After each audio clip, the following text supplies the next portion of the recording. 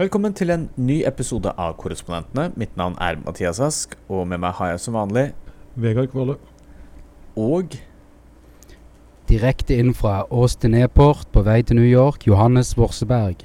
I dag har vi tenkt å snakke litt om et spesialvalg i Alaska. Altså, det var jo en liten overraskelse der at Sarah Palin tappte, men før det så må vi jo selvfølgelig innom Trump og Mar-a-Lago og Kjellerleiligheten på Mar-a-Lago.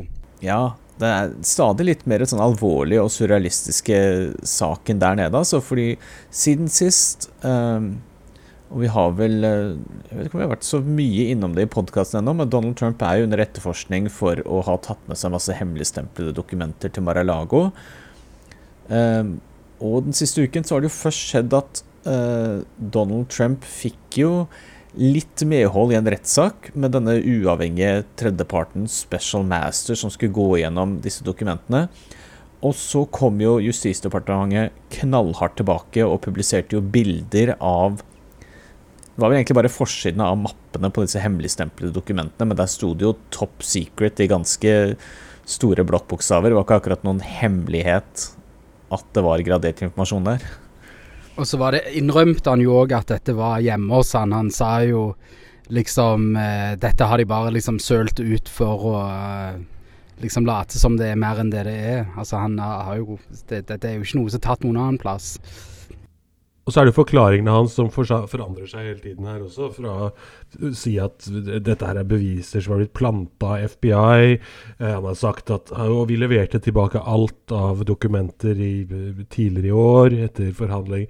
Og nå innrømmer han jo at dette her er dokumenter, og at det var på hans, i hans hjem da, Mar-a-Lago. Så det er jo åpenbart at altså det virker i hvert fall åpenbart at Donald Trump nå egentlig burde kunne dømmes i hvert fall knyttet til sånn det å oppbevare ulovlige dokumenter, og kanskje også dette med også dette med sånn obstruction som jo Justisdepartementet også var inne i denne affidaviten sin da.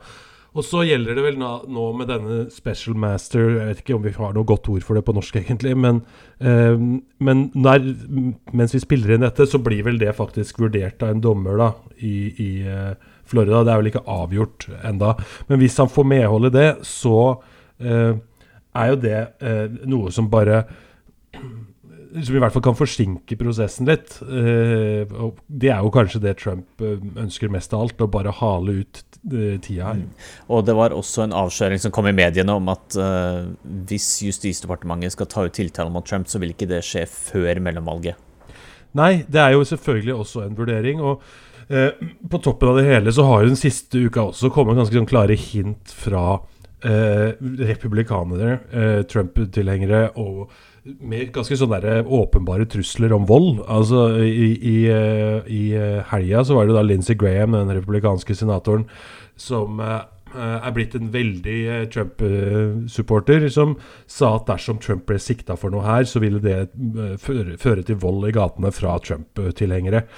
Og det er jo en ganske åpenbar sånn slags altså, og Trump selv også forsøker jo på en måte å hisse opp veldig sine egne tilhengere nå, både fordi han tjener store penger på det ved å samle inn, altså ved disse pengeinnsamlinger fra tilhengerne sine, som jo kanskje er det han bryr seg aller mest om, men også fordi altså han gjør jo litt det samme nå som han gjorde i tida før 6. januar, altså gjøre sine tilhengere veldig sinte, føle at de blir urettferdig behandlet, føle at Trump er på en måte en martyr her som de må forsvare. Det er jo virker som er litt av strategien akkurat nå. Ja, det spørsmålet alle lurer på er vel, kommer Trump til å bli tiltalt eller dømt for det her? Og dette er jo ikke en lett sak for Justisdepartementet, for i utgangspunktet så er jo ikke Trump noe annet enn bare vanlig amerikansk borger nå. Han er ikke lenger president. Du ser Justisdepartementet i disse rettsdokumentene argumenterer med at han kan ikke si at han har sånne presidentprivilegier når det gjelder denne informasjonen og alt det der, men vi vet jo at realiteten er jo noe helt annet. Altså, Donald Trump er fortsatt en stor politisk aktør i USA. Han er en av favorittene til å bli republikanernes presidentkandidat i 2024, så det er jo ikke så lett for Justisdepartementet å håndtere den saken her. Nei, det er jo ikke det, på et vis. Samtidig så har jo Merrick Garland, justisministeren, vært veldig tydelig på at ingen skal stå over loven her. Og det er jo åpenbart at i hvert fall sånn som ting framstår nå, så ser det ut som det er ganske åpenbart at Trump har brutt loven og foretatt seg ting som ville ført til at andre i hvert fall ville havna bak lås og slå. Men foreløpig så har Justisdepartementet vært veldig romslig egentlig med Trump, hvis man tenker på at de her har drevet og forhandlet med Trump om at ja, vi vet at du har ulovlige, eller ikke ulovlige, men at du har graderte dokumenter hjemme hos deg selv som du ikke skal ha. Og Trump gjentatt anledninger til å levere dette tilbake, noe han da ikke har gjort, og det gir jo heller ikke egentlig noe forklaring på Trump eller hans allierte her, nettopp hvorfor hadde han alle disse dokumentene hjemme. Det er jo ingen som egentlig har gitt noe godt svar på. Altså, hva skal han med dokumenter, enten det handler om atomhemmeligheter, eller om det er sånne kjærlighetsbrev med Kim Jong-un, eller om det handler om den franske presidenten og hans kjærlighetsliv, eller hva det nå måtte være, alle disse mulige tingene som nevnes i amerikanske medier. Hvem vet, men det virker så rart at altså, de har ingen god forklaring på det, og det åpner jo opp for mange spørsmål da, både knyttet til om man har tenkt å utnytte disse dokumentene på noe vis, på ulovlig vis, selge det videre, hva det måtte være, eller om man bare vil ha det hjemme som trofeer nærmest, eller altså hva dette her det ja, det virker ganske uforståelig. Det er absurd. Jeg tror det siste der, at det er trofeer, og det har jo på en måte vist seg i flere sånne kan vi si, vitneutsagn, at han har likt å vise fram ting. Og han er bare en veldig narsissistisk person som har null sånn forståelse av konsekvens for hans egne handlinger. Han gjør det han vil, og han krever executive privilege. Hva heter det på norsk? Presidentprivilegier har vi vel endt opp med å kalle det. Presspriv. Og det har han ikke. Han er ikke president lenger. Det er Joe Biden som har de privilegiene, og dette er bare igjen en sånn nok en fadese fra liksom Trump-administrasjonen, eller Trump i seg selv da, i forhold til det er mangel på respekt for det høyeste politiske setet i landet og verden. Ja, og det er jo også altså, advokatene hans er jo også trukket inn i dette her nå, altså, særlig hun som signerte på at da tidligere i år signerte på at alle dokumenter er levert tilbake og sånn, og så var det ikke det.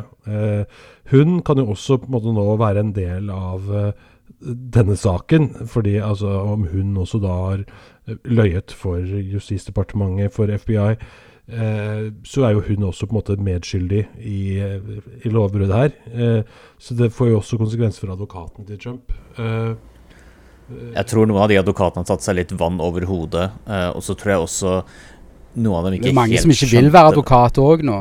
Nei, det er ikke så. Ikke sant? Og så tror jeg mange av dem ikke helt visste hva det gikk til, for jeg intervjuet jo han som var Trumps advokat under den andre riksrettssaken, møtte han i Georgia, og det er han nordmannen, var ikke det? Nei, det var... Nei, det var en helt annen. Han het David Schoen, det var han som... Stemmer.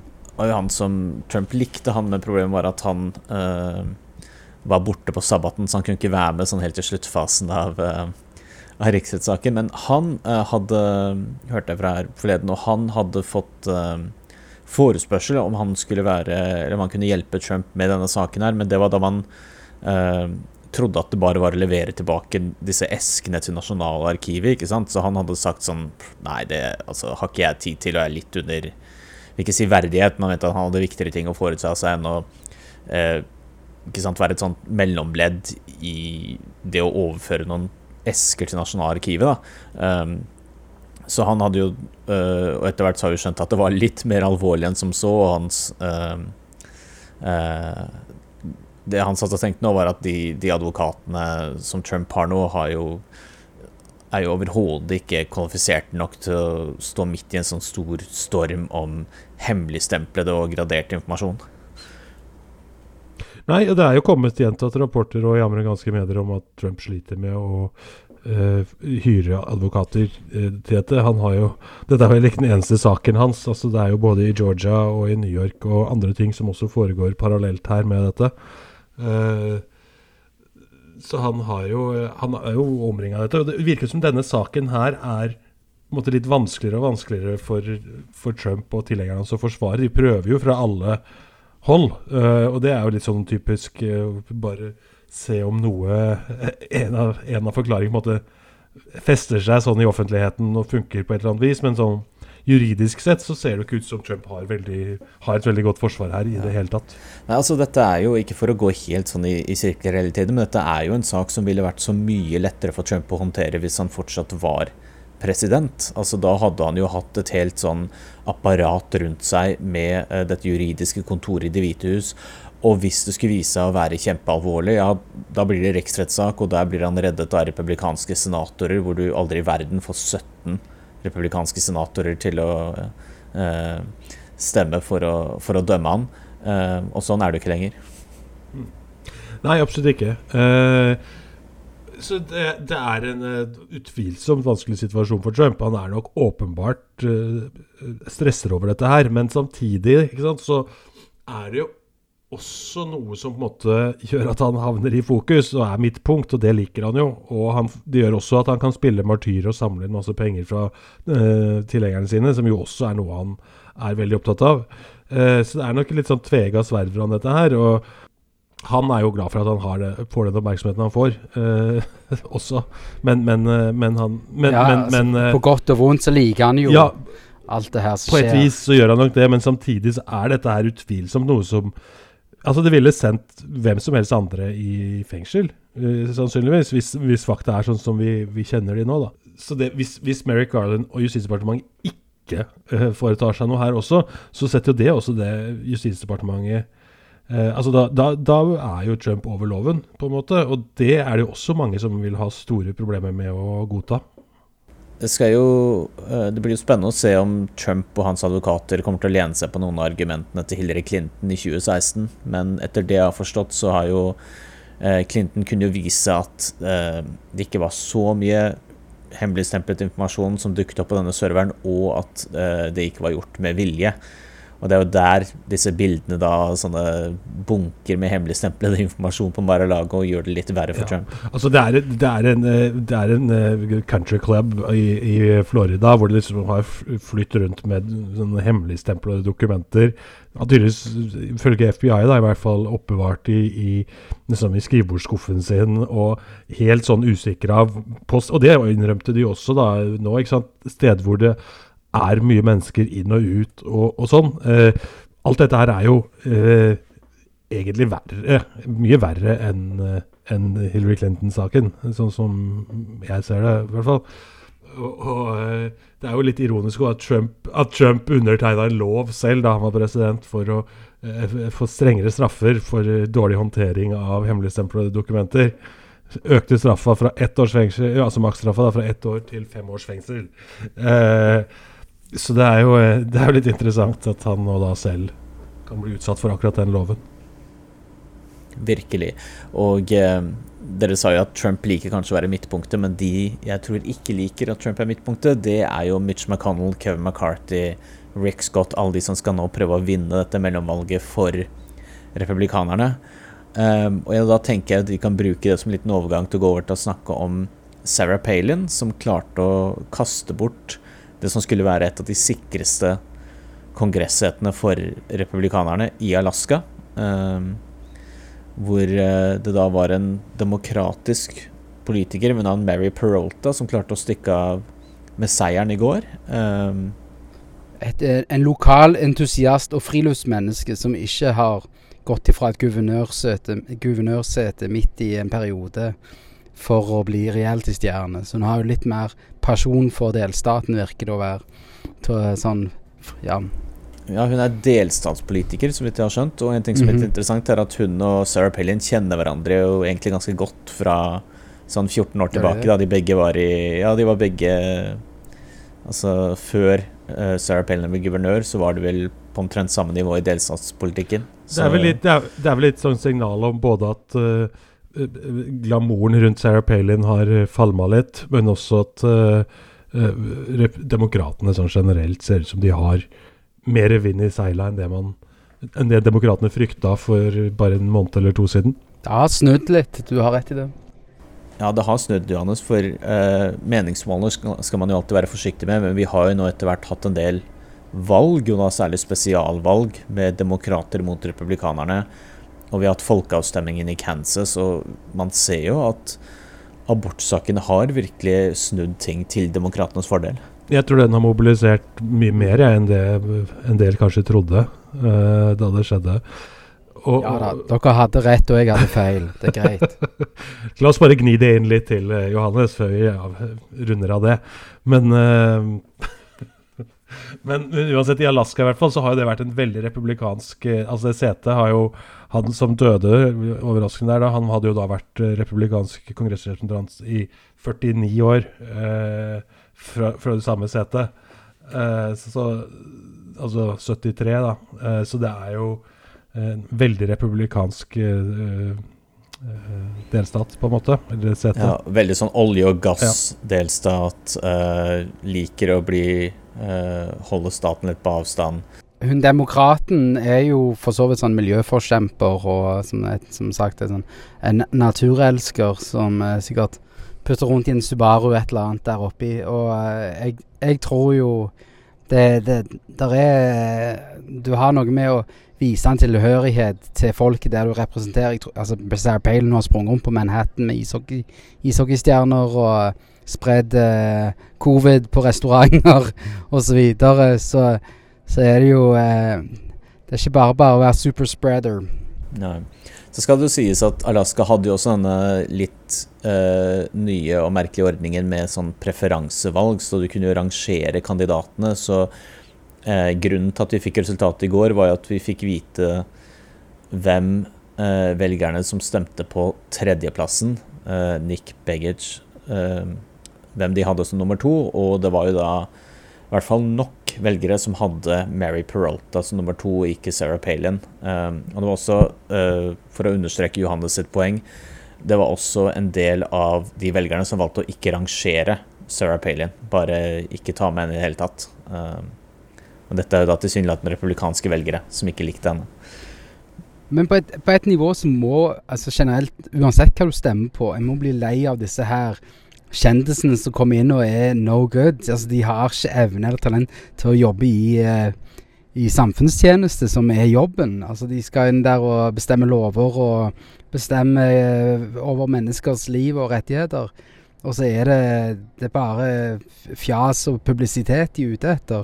Og det jeg må jo så ja, det er nok kanskje er vi heldige og har en vinn av at amerikanerne ikke er så glad i kjendiser i politikken lenger. Ja, det er litt sånn altså Trump da er jo det ultimate eksempelet. Ja, han er jo men at mange av de han støtter nå det går ikke så bra for dem. Som før var han et sikrere kort og stille seg ja. Nei, og mange andre. Altså det er ikke at det går helt veien for republikanerne bare fordi Trump er liksom bak dem. Det har jo aldri gått helt veien for republikanerne med Trump. Altså han har jo aldri vunnet valg for dem. De har jo tapt. Mellomvalg om altså de har ikke gjort det noe bra under Trump. De har jo tapt kongressen. Nei, siden 2016. Ja, siden 2016, ja. De har tapt senatet, de har tapt representantenes hus, de har tapt det hvite hus, de har tapt spesialvalg. De har jo tapt. Ja, noe annet som skjer, det er jo mer kontroll over det som publiseres på sosiale medier, og om dette også har en effekt i forhold til botter, og at ting håndteres litt sterkere der, at det også har en effekt her på misinformasjon, som er en epidemi, jeg må si, intellektuell epidemi her i USA i alle fall, med feil informasjon. Ja, nei, det er interessant, fordi det har jo åpenbart vært en stor utvikling der de siste 4 til 6 åra, altså i forhold til sånn hva Facebook og Twitter og sånn gjør i forhold til botter og feilinformasjon og sånn. De hadde et ganske sånn bevisstløst forhold til det i 2016, virker det som, mens det nå har blitt et mye mer sånn blikk på det fra både omverdenen og selskapene selv. Og jeg merker også at det er mindre støy fra våre venner i Fox News. Det er ikke den samme, det er ikke det samme belegget derifra som det var under Obama. Altså det er ting som har skiftet litt i informasjonsstrømmen i alle fall, utover til, ja.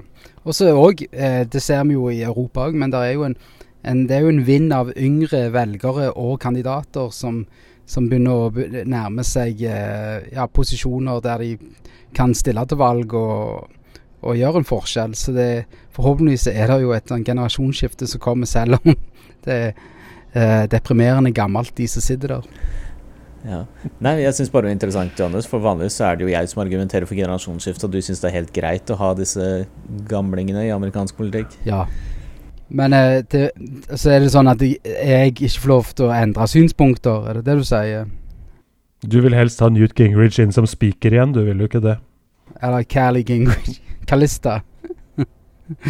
Nei, jeg er jo enig at det trengs en utskiftning både i Høyesterett og Senat og Kongressen. Jeg synes det er et råttent system generelt. Men det blir spennende å se nå både i Pennsylvania, Georgia og Wisconsin. Er ikke der de på en måte... Nei, Arizona var det jeg tenkte på. At det der liksom det står og spenner litt nå i mellomvalget. Nei, vi skal vel alle mann til Pennsylvania nå i helgen, og får jo kanskje sett Trump der, og der skal vel også Dr. Oz være på dette Trump-rallyet i... Og din favoritt, hva heter han? Doug Mastriano?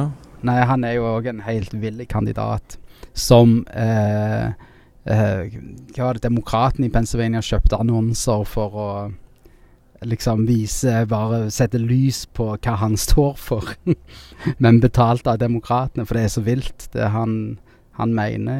Han er jo også en sånn valgnekter. Han var vel i Washington på 6. januar også. Ja, stemmer det. Det er jo veldig. Det er jo helt absurd at sånne kan stille. Det er jo som å ha hatt liksom... det er folk som har valgt ikke tro på virkeligheten. Altså det er jo...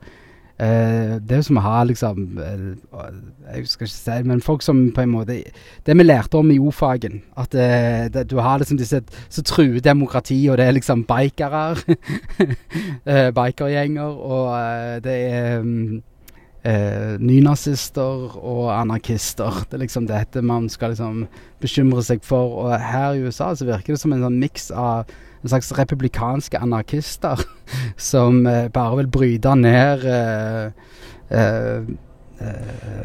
samfunnet. Ja, men det er jo det republikanske partiet er jo etter hvert nå i ferd med å bli en sånn personlighetssekt som da en sånn autoritær bevegelse. Biden har også snakket om det, en sånn der fascistisk bevegelse. Altså da snakker jeg ikke om alle republikanere nødvendigvis, men disse med sånn hardcore maga-folka. Dette er i ferd med å bli en sånn fascistisk bevegelse, hvor de liksom truer med vold hvis ikke de får viljen sin, og nekter å forholde seg til virkeligheten. Alt skal gjøres for å forsvare den store lederen, og det er ganske dystert, og det er ganske skremmende også hva som kan bli utfallet her. Når vi allerede har sett og har erfaring med 6. januar, så er det vi vet at det er mer som kan, vi vet potensialet som ligger der, og vi vet hvor mye verre det også kunne ha gått 6. januar. Vi vet hvor nært det kom på at for eksempel Mike Pence ble tatt av disse demonstrantene. Han kunne ha mistet livet. Mange ting der som kunne gått fryktelig mye verre, og disse sinte menneskene, de er fortsatt der, og Trump og hans medsammensvorne, de gjør alt de kan for å gjøre disse menneskene så sinte som overhodet mulig. Ja, og dette rekker vi ikke å få med i podcasten, for det kommer til å skje etter at vi spiller inn, men Biden skal jo holde en tale natt til fredag norsk tid i Philadelphia, rett utenfor Independence Hall, hvor grunnlovsfedrene satt og forhandlet om USAs uavhengighet, og der han har jo sagt at tema for talen skal være nasjonens sjel, så det er jo vel ventet at han kommer til å snakke litt mer da, om det at han kalte republikanerne semifascister og vil jo bruke det som en anledning til å virkelig gå veldig hardt ut mot Trump og hans tilhengere. Ja, jeg tror mange er jo redde nå i USA for hvor dette her går. De fleste amerikanere ønsker jo et fredelig demokrati. De vil jo helst heve et fredelig demokrati. Men det er en ganske stor gruppe i USA nå som snakker ganske høyt om borgerkrig og om å ta makta med vold. Altså det er en ganske skremmende retorikk i en del kretser rundt Trump. Og alt koker ned til å liksom beskytte Trump. Det handler jo ikke om å beskytte landet eller sine medborgere. Det liksom kun for eller partiet. Altså republikanerne har jo vært de store forsvarerne av politiet og sånn, men det er jo nå er det jo bare kastet ut av vinduet. Nå er det jo trusler mot FBI og til og med skatteetaten og andre som de hauser opp et voldsomt sinne mot.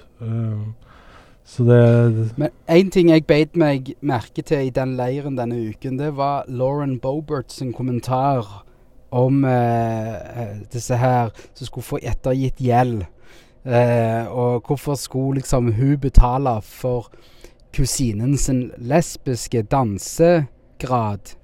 Og det har gått litt igjen på sosiale medier og i nyhetene, der hun altså, jeg vet ikke om det finnes noe som en utdannelse innen lesbisk dans, men det har skilt meg voldsomt på innsiden å høre hvor galt, altså hvor feilskrudd og det er også et tegn på hvordan den homofobien i det republikanske partiet er på full fart tilbake. Det er jo en versjon av Sarah Palin, liksom. De er bare ute å være i mediesøkelyset, og altså, de er jo de villeste av de ville. Ja. Nei, jeg merker at jeg er veldig spent på å høre litt av hva de velgerne vi kommer til å snakke med i helgen i Pennsylvania tenker om egentlig alt det her. Ikke bare om Trump og Mar-a-Lago, men egentlig også abort, for jeg kan ikke tenke meg at alle republikanske velgerne i Pennsylvania synes det er bra at abort blir forbudt i så mange delstater. Men det får bli til neste ukes episode. Jeg tenker vi kan runde her for denne gang. Tusen takk for at dere to var med, og takk til alle som hørte på. Mitt navn er Mathias Ask, med meg var Vegard Kåle og Johannes Berg. Denne podcasten støttes av Fritt Ord, og vi snakkes igjen neste uke.